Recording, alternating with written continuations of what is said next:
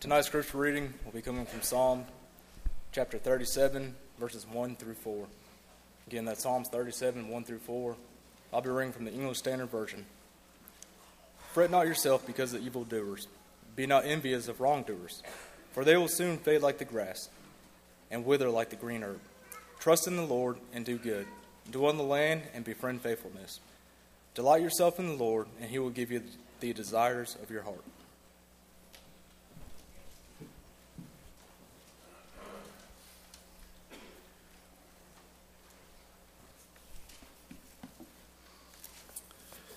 It was a hot, sultry, humid day. The young stranger and his friends had been walking for several hours in the hot Palestinian sun. Now he sat down by a well while his friends went to find a place that they could buy some food. A solitary figure, a woman carrying a water pot, approached. Her sandaled feet scuffed little puffs of dust above her ankles as she walked. At first, neither one of them spoke, although they were both very much aware of the presence of each other. The young stranger broke the silence with a request, "Give me a drink." And the conversation that followed radically changed not only the life, but the lifestyle of that woman. You can read all about that, of course, in John, the 4th chapter. Afterward, that text tells us that she was so excited that she ran back to her village and forgot her water pot, left it behind. Once there, she shared the news of her friends and neighbors of what she had learned. And a whole group started out to see this man who went by the name of Jesus. And when they were still some distance away, he and his friends could see them. They could hear their excited voices as they approached. It was then that Jesus says to his followers, "Here's what I want you to do. Lift up your eyes and look into the fields, for they're white already unto harvest." Verse 35 of John chapter 4. He was, in effect, trying to correct their vision. If he begins by saying, "Lift up your eyes," that means that they've been setting their sights far too low for far too long. And so he wanted them to elevate their vision. He wanted them to look beyond the surface and to catch hold of a dream. He wanted them to see what could happen, and he knew that's so much depended on how they chose to look at things, and I believe that's why the opening statement was, "Lift up your eyes." It's possible that Jesus' disciples saw only a band of people that would further delay their meal, saw them as a distraction at best, as an inconvenience perhaps as worse, but Jesus saw something else. He saw the beginning of kingdom work in Samaria. And when this woman went back to her hometown, she began to spread the word, and that really is exactly what took place. I want to suggest several things for your consideration tonight, beginning with the fact that success always begins with a dream. You might find it interesting to do a word study in the Bible on the subject, or the word specifically, dream. You know that Joseph was a man who was accused by his own brothers of being a dreamer. But if you've read the rest of that story, the entirety of that account of Joseph's great life, you know that, in fact, although it was prophetic, was not a bad thing at all. He had a dream that his brothers did not share, but it was a godly dream. It was a vision, as it were, of what God could do in his life in a powerful way if he chose to follow him. The first essential step, I believe, in any worthwhile endeavor is to visualize the outcome. There's actually a name for that. That's called positive imaging, not imagining, but positive imaging, where you get an image in your mind of the end result of what you want to accomplish. And that can be done on a very personal, individual basis. It can be done as a church, as a congregation of God's people. You have to see the results in your mind before you begin. Norman Vincent Peale is the one who said you've got to first see it in your heart before you will ever hold it in your hand. Said another way, what the mind of man can conceive and the heart of man can believe, man can achieve. And that really is true. And that isn't a testament to our own industriousness. It isn't really a testament to our own abilities. It's a testament to the fact that God can make all of those things possible for us if first we will lift up our eyes and get that vision, catch a glimpse of that dream that God wants all of us to share. Success begins with that dream before it will ever become a reality. And we need to know that right up front. If you go back and look at the Old Testament history, you'll see that probably the bleakest point in Israel's history in the Old Testament was the destruction of the city of Jerusalem by the Babylonians. You know that there were several prophecies of that even in the New Testament if you read Matthew chapter 24. And you know that took place around AD 70. King Nebuchadnezzar led the siege, back the first destruction of Jerusalem as it were, led the siege, and the beautiful holy city was leveled. The magnificent temple and the stately walls were destroyed, and the inhabitants were carried away into slavery. It wasn't until generations later when the Jews were allowed to return, and for over 80 years after they returned, there was absolutely no movement in the rebuilding of the walls. The walls continued to lay in ruins. And then Nehemiah came along. If you've read the book that it bears his name, you know what Nehemiah's dream was. He certainly had a dream. At first, it was his own personal dream. Somebody says that one of the definitions of effective leadership is when the leadership can make their dream the dream of the people that they lead. And I think that Nehemiah was a perfect, classic example of that happening. He first went to Jerusalem and he surveyed the situation. And that obviously just makes good sense. You want to see what there is to be accomplished. You need to see how the project needs to be done. You need to see what the first step is in that project. And the Jews for years, think about that, had only seen ruins. Again, the city walls had lain in ruins for 80 years. That means that a whole generation had passed. There were some that were born, lived, and died, and never saw the walls of Jerusalem anywhere except laying flat on the ground. They probably stepped over the rubble in their daily activities. Most of them probably complained at some point about the litter and having to walk around all of that mess. And Nehemiah saw something different. In his mind, he saw the rebuilt walls, once again stately and fortified. The Old Testament book that bears his name is the story of his valiant rebuilding of the walls against incredible odds.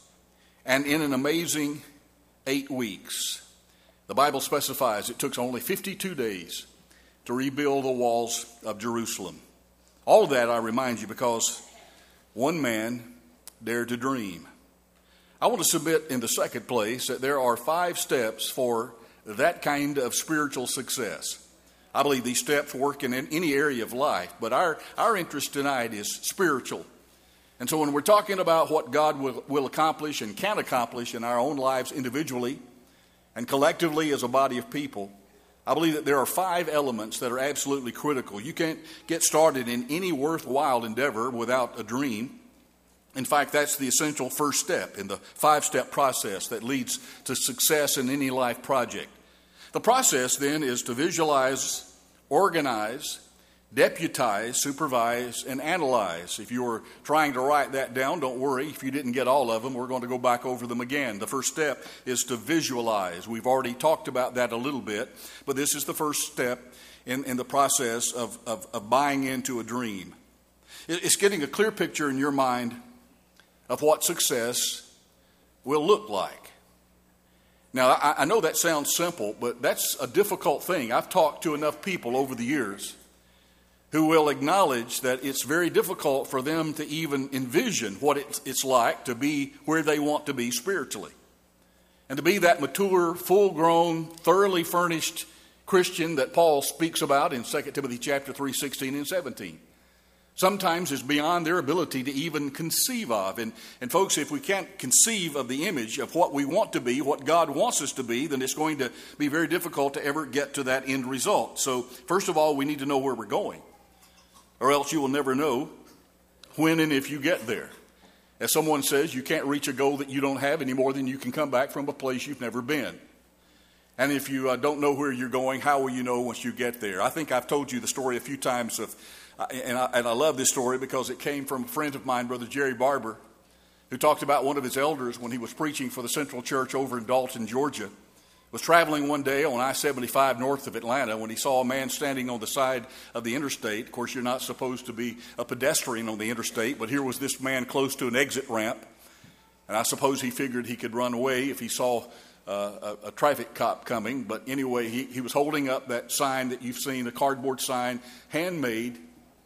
And it usually has a destination. You know, I'm heading to Pensacola or whatever and trying to hitch a ride. This sign simply said, anywhere.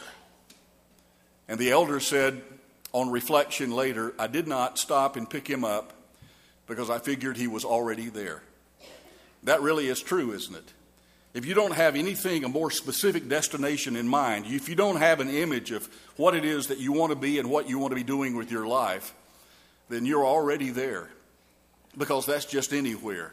So first of all, we've got to visualize. We've got to get a glimpse of what God wants every one of us to be. And then the second thing we need to do is to begin to organize. Chart a course that will lead you from where you are to your dream, to where you want to be. Develop a strategy that will help you to be able to reach that goal. And I know that we've talked about that some already in this new year. But usually when the first of the year rolls around and people began to make new goals for themselves and new resolutions, oftentimes that's all it is. It's just a daydream. Here's what I would like to do or be, or here's what I would like to look like. But then there's no real attempt to organize, to develop, to formulate a plan that will be able to get you to your end result. So we have to develop that strategy. And when that's done properly, it brings a feeling of satisfaction and gratification and confidence. And you can live every day with that kind of satisfaction, because you know that even though you may not have reached your goal yet, you're still doing something constructive every day of your life that is getting you closer and closer to your end result. You can be satisfied with not even being at your destination as long as you know that you're on your way. So the second thing we need to do is organize. Thirdly, we need to deputize. That is, recruit any others needed to help you reach your goal. I've had this conversation dozens of times in my preaching life. I've talked to someone who has some sin problem, and it may be something that's even affecting their marriage if they happen to be married. And you'll find that that's typically true. Whenever there's sin in a person's life, it will affect not only, obviously, our relationship with God, but our relationship with other people, and primarily the people that we're closest to. And so when that conversation begins to unfold and to develop, you soon learn that person has a real difficulty overcoming and facing and defeating whatever the temptation is that they're dealing with. And oftentimes what I will recommend is an accountability partner. That is, you need to find someone. Sometimes it's not your husband or wife. That's not always the best idea. To find someone that will help you and hold you accountable whenever you get to the point of temptation in your life. You can call them, you can text them, or whatever, but you can communicate and you can tell them that you're on hard times right now, you're dealing with a very heavy temptation, and that person will help hold you accountable. This is a process that we call delegation. And I believe that I've said enough times from this pulpit that God had a real plan in mind when He planned His church. Because essentially and most fundamentally, Christianity is a one-on-one relationship to God. I believe that we would all agree with that. Romans 14:12 says every one of us will give an account of ourselves before God. So we're going to all stand before God as if no one else ever existed. But the reality is we need each other. God put us in the church so that we've got spiritual brothers and sisters who are there not only to hold us accountable if that's what we've asked them to do, but will also help us and strengthen us and edify us and to give us that impetus on a day-to-day basis that will help each of us to get to where we're wanting to go, and that's ultimately to heaven. But that delegation is so important, and sometimes we want to do it all, and we want to be the Lone Ranger. We want to be John Wayne riding successfully out into the sunset all by ourselves, and God says, that's not the way you're wired. That's not the plan that I have for you. We need to delegate some of this in our lives. If you don't believe that, turn back sometime when you've got a little bit of time, and I just want to reference this. We don't have time to read it tonight, to Exodus chapter 18, and begin with verse 13 and read down to verse 24. And what's happening is that Moses is, of course, as the leader of the Israelites, judging the people. And the Bible says in that text there in Exodus chapter 18 that the people are coming before Moses. They are lining up, and he is judging. That just means he's making decisions about what they ought to do. He's making judgments maybe about mistakes that they have done, formulating some alternatives about things perhaps that they can do from that point forward. But he's real busy doing that. In fact, the Bible says he's doing it from early morning till late at night. People are just continuing to line up. Well, he had a father-in-law, Jethro.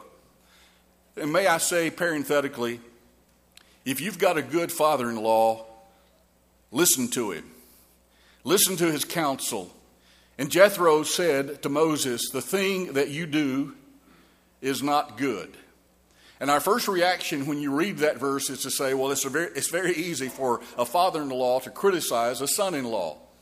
But Jethro is not intending to criticize him in a destructive way. He's just saying this is not good for you, and this is not good for the people. This is not a healthy situation. And so he actually had a plan in mind, and there was the organization level. And he told Moses, here's what you need to do. Here's the best way to work that plan. And he talked about dividing the people up into thousands and hundreds and fifties, and you'll have men that will help you to do what you're doing. You're carrying this workload all by yourself. What you need to do is to deputize. You need to delegate in order to be able to do God's work more effectively. If nothing else, tell others about your goal so that they will hold you to it. That's what we mean by deputize. And then fourth, we need to supervise.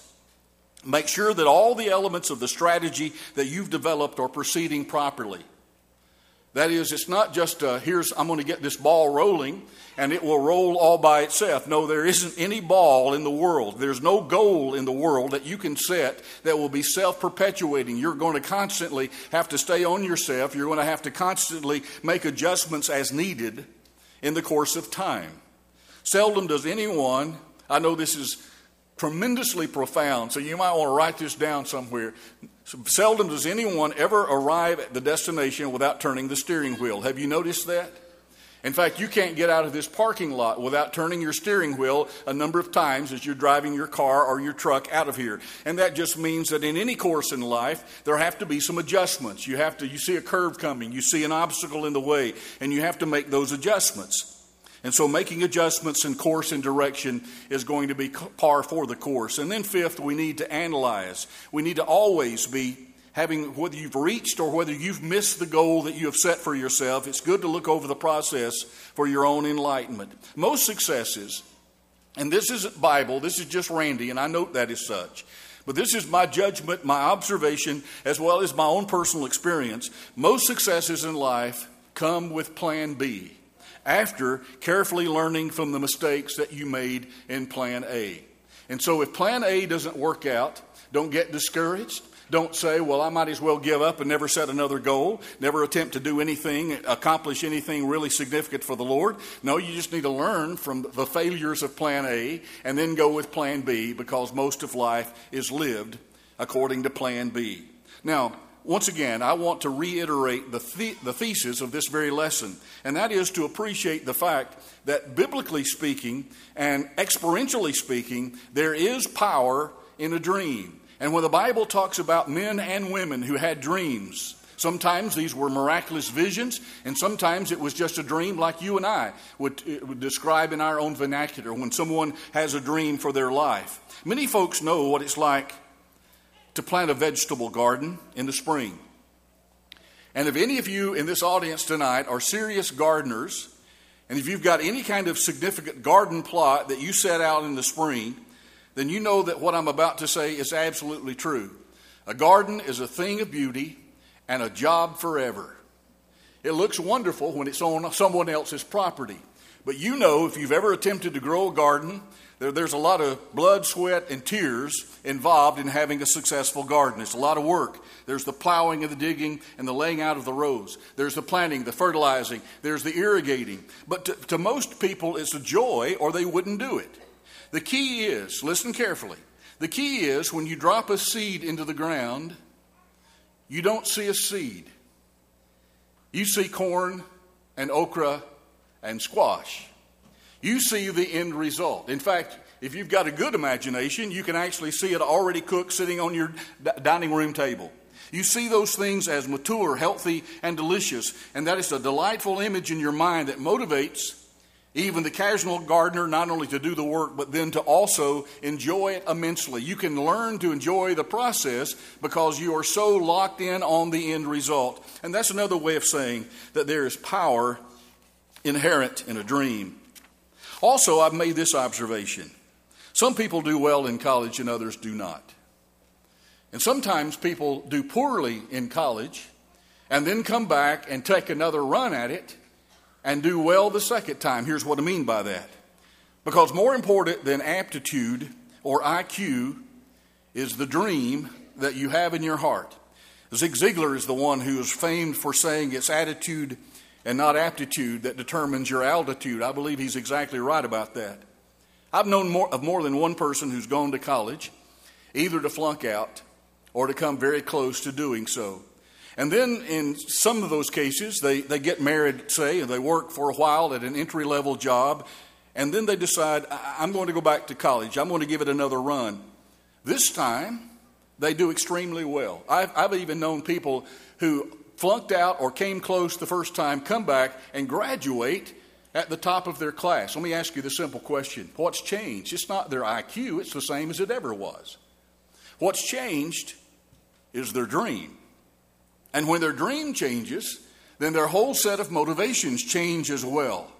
Now they're on their way to a productive and a successful career. Now they have a completely different way of looking at things. Now they can understand why Jesus told his disciples, lift up your eyes and look unto the fields. We need to correct our vision spiritually and in every area of life in order to be able to do what God would have us to accomplish. Mel Weldon is a name that probably doesn't mean anything to you, but he does a lot of counseling with people out in the Bay Area of the West Coast in California where he lives. And one of his techniques is to ask someone who comes to his office asking for counsel, well, not asking, paying for his counsel, and they're discouraged, and they really have no real direction in life, don't know what they need to do next, is to ask them this very simple question: what would you like to be like? Does that make sense? What would you like to be like? If you're unhappy with your life now, then what would you envision for yourself? How would you see yourself if you were a successful person and the kind of person that you really want to be, most of all in the depths of your heart? And when he does that, when he says, what would you like to be like? And the person then formulates a response and tells him what they would like to be like, he turns and he types that on, back when they had typewriters. Y'all remember those? And he types that on a prescription pad, and then he tears the pad off, or the top layer of the pad, and he hands it to them as a prescription. And he says, I want you to read that 3 times a day for the next month, and then come back and we'll talk again. You see, Mel is wise enough to be aware that if you keep a dream before you, it will eventually be internalized into your subconscious mind. It will help you to lift up your eyes. It will help you change the direction of your gaze to see what you're locked in on or what you should be locked in on. Marcus Aurelius said a man's life is what his thoughts make of him. And the Bible certainly verifies that. As a man thinks in his heart, so is he. Proverbs 23, verse 7. Ralph Waldo Emerson wrote, a man is what he thinks about all day long. So what goes into our minds is what eventually comes out in action. Now that's Bible. Mark 7, verses 18 through 23, and Proverbs 23, 7, I just referenced, are passages that indicate how important it is that we make sure that we're feeding our minds the right things, or else we shouldn't be surprised when the right attitudes and actions are reflected in our lives. Our entire direction of life depends on where we have chosen to focus. I believe that's one of the reasons why in Colossians chapter 3, 1 through 3, Paul said, set your minds, your affections, your aspirations on things above, not on things of the earth, for you died and your life is hidden with Christ in God. Paul said the number one criteria, the number one requirement for effective Christian discipleship is to start thinking in heavenly terms. Don't just think about what will make you successful for this life.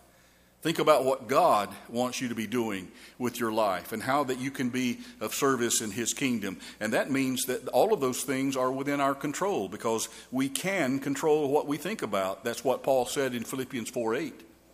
The monumental text from the Bible that states this principle clearly, I think, is from Paul's writings in 2 Corinthians. In chapter 3:18, I've referenced this a number of times, but here one more time because it's germane to this subject. He said, but we all. Who are you talking about, Paul? Talking about everyone who shares the faith that I have. All of us Christians, brothers and sisters in God's forever family, we all, with unveiled face, beholding as in a mirror the glory of the Lord, are being transformed into that same image day by day. Paul was telling those people 2,000 years ago that what you fix your eyes on, what you focus on, what you think about, what you what you cause, what you determine to be the dominating thoughts of your life is what your life is going to be. And if you fixed your eyes on Jesus, as we have on the banners on the wall, if that really is your magnificent obsession, if you fixed your mind, your life, your aspirations all around what Jesus would have you to be doing in your life, that's going to be reflected on a daily basis as well. The power inherent in a dream is both positive and negative. We'll be transformed into any image that we set before us. And that's why pornography and sleazy television is so bad, and why good positive dreams and thinking and studying God's Word and thinking about holy and healthy things is so good, because we're feeding our minds, and what we feed our minds, as the old boy said, whatever is in the water is going to come out in the well. Whatever is in our hearts, what we feed our hearts, is going to be reflected daily in our lives and actions. So desire is absolutely required. To bring this dream to reality, we need to desire it, and desire is the part of the dream that has the real power. And I want to end with that thought. How much do you want it? Without the desire to actuate a dream, then it is nothing more than a daydream. And there are people who would tell you, if you were to ask them, do you have any life goals, would reply, yes. But to them, a goal is nothing more. If you ask and inquire in depth about what they mean by that, you will soon find out that they don't have really a goal at all. They have a daydream. You know, I'd like to be rich. I would like to live in this kind of house. I'd like to have that kind of job or whatever. But there's no tangible plan to get them to that place. Someone says that goals are simply daydreams that are being acted upon. But unless you act on them, if you don't put a plan in place and then actuate the plan, then it's nothing more than a daydream. Andrew Carnegie said a person can succeed at almost anything for which he has unlimited desire and enthusiasm. And that's right. And again, that can be for either good or bad. But just because something is unquestionably best for us doesn't necessarily mean that we have the sufficient desire to bring it about. Jesus, on one occasion, and you can, if you had your Bible open to John 4, flip over one page to John chapter 5. Very interesting encounter that Jesus had with a man who had been sick for, get this, 38 years. I would call that a chronic illness, wouldn't you? I mean, I've talked to people this winter who's had the flu or have had upper respiratory infections, one after the other. And after, a few weeks of that gets really, really old. Can you imagine being ill? And I mean seriously ill for 38 years. That's what makes this encounter with Jesus, I think, so tremendously interesting. Because he asked the man an unusual question. Now, he's going to heal him. And that's what happens as all of this begins to unfold. But he came across the man who'd been sick for 38 years. One would naturally assume that if anyone were to ask this man, what would you like to be? He probably would respond, I would like to be well. I would like to get rid of this infirmity, this disease, or whatever. But in John 5 and verse 6, the first question, in fact, the only question that Jesus asked this man is this question. And no, this is not an IQ test. I believe Jesus wanted to hear this man actually formulate this response. His question was, do you want to be made well? You see, because Jesus knows something about us that we don't know about ourselves. He knows how important it is that we really desire something. I mean, really, really, how badly do you want this is in essence what Jesus was asking that man. So in the Lord's estimation, the sick man's desire was monumentally important. Once there was a man, you've heard the story, please don't stop me, I want to hear it again. There was a man walking through a graveyard. He was somewhat uneasy, trying to put on a brave face because it was so dark you couldn't see your hand in front of your face, and so he didn't see the freshly dug grave, and he stumbled into it.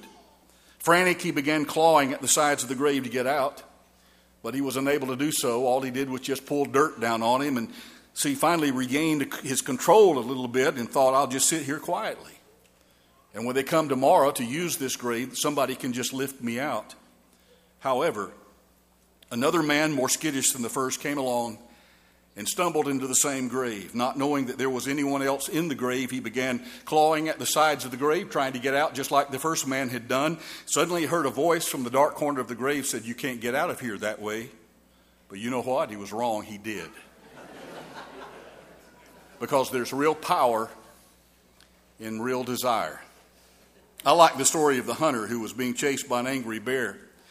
And the bear was getting closer and closer, and he could feel its hot breath on his neck, and there was only one tree near the man's flight path. And that tree had only one limb, and it was about 20 feet off the ground. The hunter knew it was only his only chance, so when he got to the tree, he jumped with all of his might, and he missed the limb. But he caught it on the way down, because there is real power in real desire. Why are some people able to keep on a regular exercise program and others aren't? The real difference is the level of desire. Some people not only see the need more clearly, but also they want the end results more intensely. Andrea knew that she should quit smoking. She was a registered nurse. She was very much aware of all the medical information, all the literature. In fact, she had given that to some of her patients who were smokers. And all of those findings linked all the different diseases and maladies and shortness of life that can result from smoking. She tried several times, but still she was unable to quit. She was unable, that is, until one day when her doctor sat her down in his office and said, "We have found cancerous cell tissues in your lungs." Suddenly, guess what? She was able to quit very easily because her motivation, her desire level had changed. Now you couldn't force her to smoke a cigarette. What made the difference was her desire. The Bible says in our text, Psalm 37 in verse 4, "Delight yourself in the Lord, and He will give you the desires of your heart." We need to be willing to dream, folks. We need to plan with faith. We need to dream with courage. It is not necessary to settle for mediocrity in any area of our lives. The Apostle Paul had the right spirit when he said, "I can do all things through Christ who gives me strength," Philippians 4:13. And furthermore, we must not dream and plan based only on the past, because if we do that, then we'll never grow beyond it. We'll keep on repeating the mistakes of the past. Remember, until something changes, everything stays the same. May I repeat that insightful remark? Until something changes, everything stays the same. I'm asking you tonight, do you want to change your life? Do you want to change the spiritual direction of your life? So we need to dare to dream big dreams, and we need to then act on them. An unknown, insightful author wrote the following 4 lines. "Little and great is man. Great if he will, or if he will, a pygmy still. For what he will, he can." You'll not find a Bible verse after that, but that's Bible, because that's what God says is true of every one of us. You can't grow any bigger than your dreams. So don't be afraid to dream big dreams and then to keep those dreams constantly before you. I don't know where it is that you want to go with your life.